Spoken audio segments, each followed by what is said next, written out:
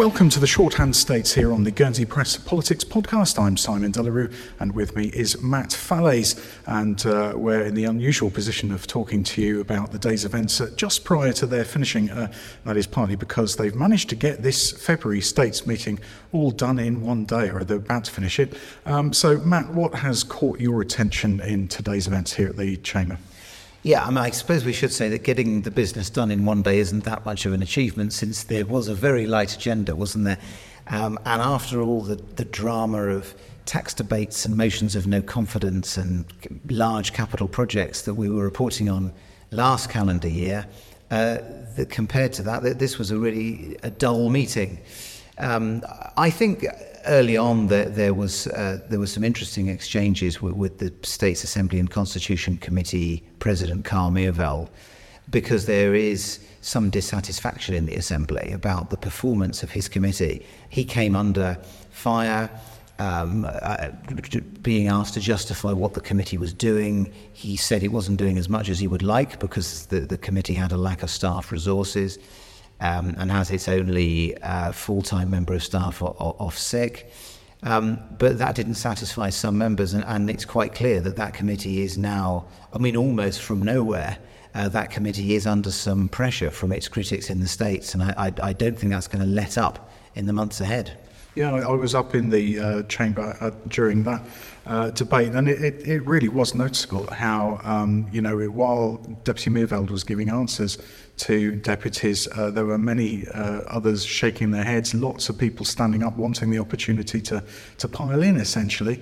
And actually the last contribution from the floor came from Deputy Dave Mahoney, who was asking for clarification about whether it really was true that the SACC had no resources whatsoever, given that he said he'd spoken to a relatively senior member, a civil servant, who'd said that they'd been seconded to work with them.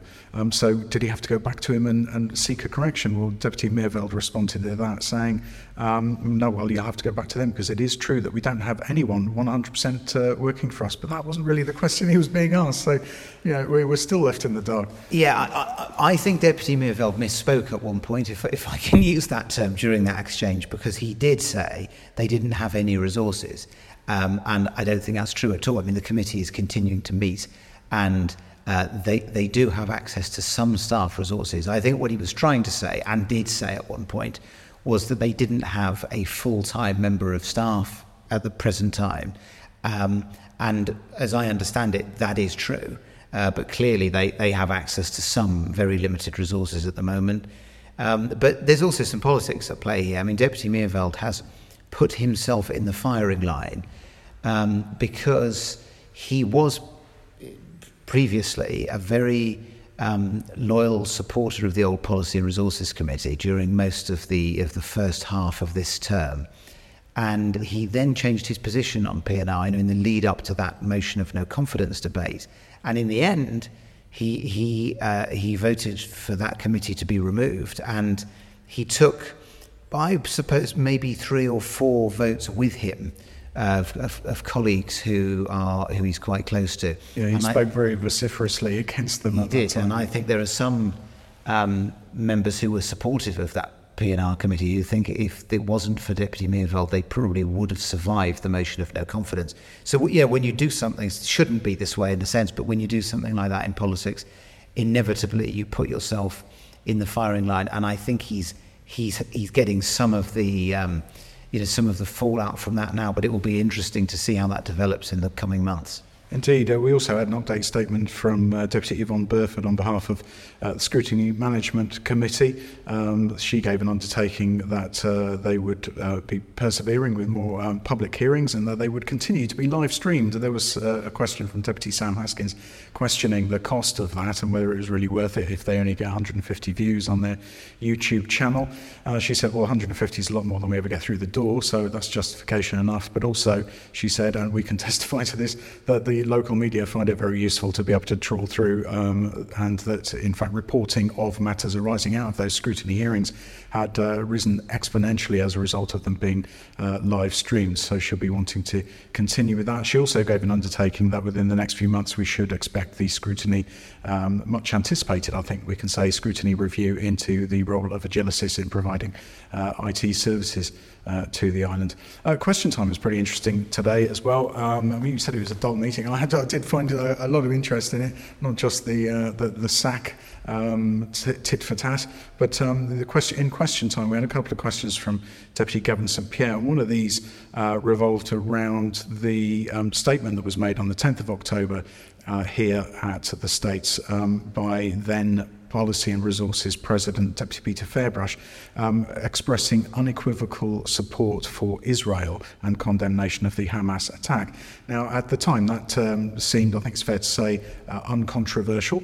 But in the context of the military campaign that has been carried out since by Israel and calls in certain quarters for more urgency around a ceasefire resolution, the word unequivocal has come to be criticised, and so a question was laid, could we revisit that, and is there a need to does the current policy and resources agree with me, said Deputy St Pierre, that both sides should be actively seeking a ceasefire.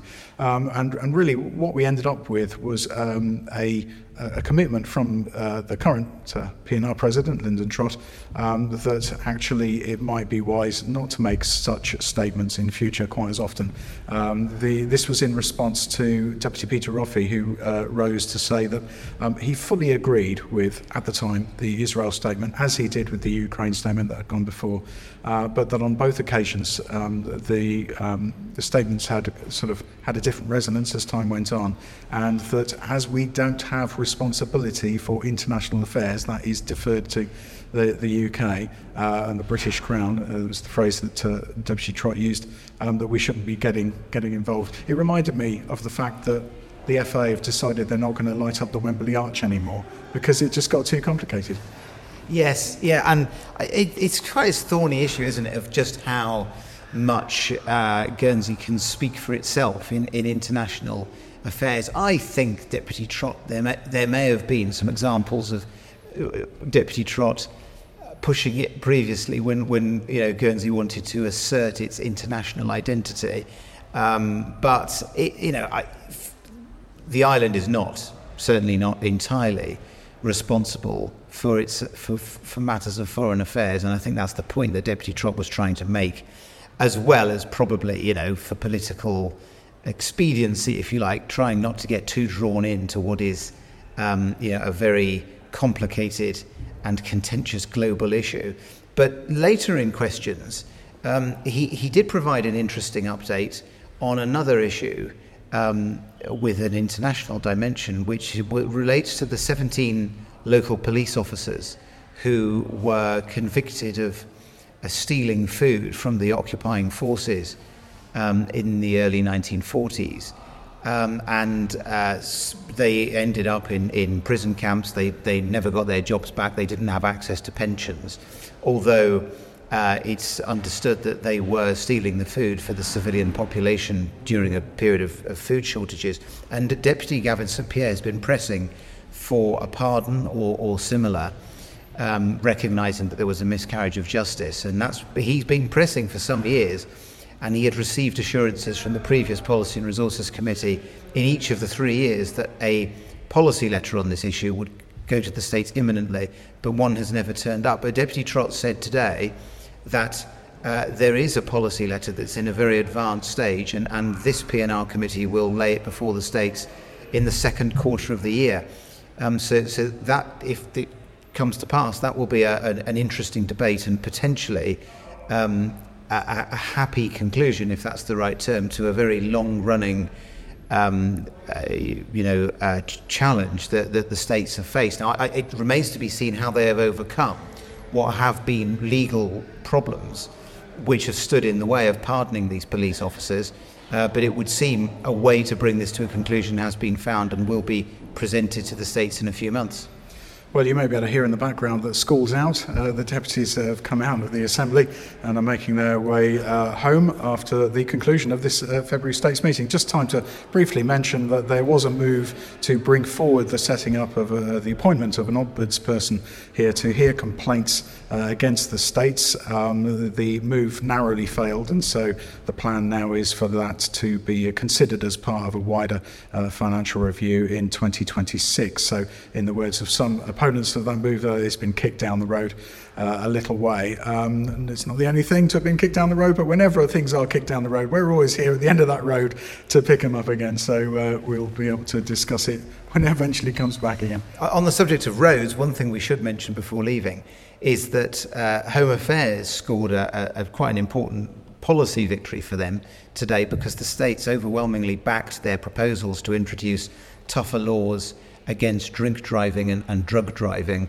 a whole raft of changes that will be introduced, not yet because legislation has to be drafted and has to come back to the states, but they managed to get approval by 36 votes to 1 for that suite of changes. That's something they've been working on for quite some time, and is quite an important step forward for Home Affairs and for road safety.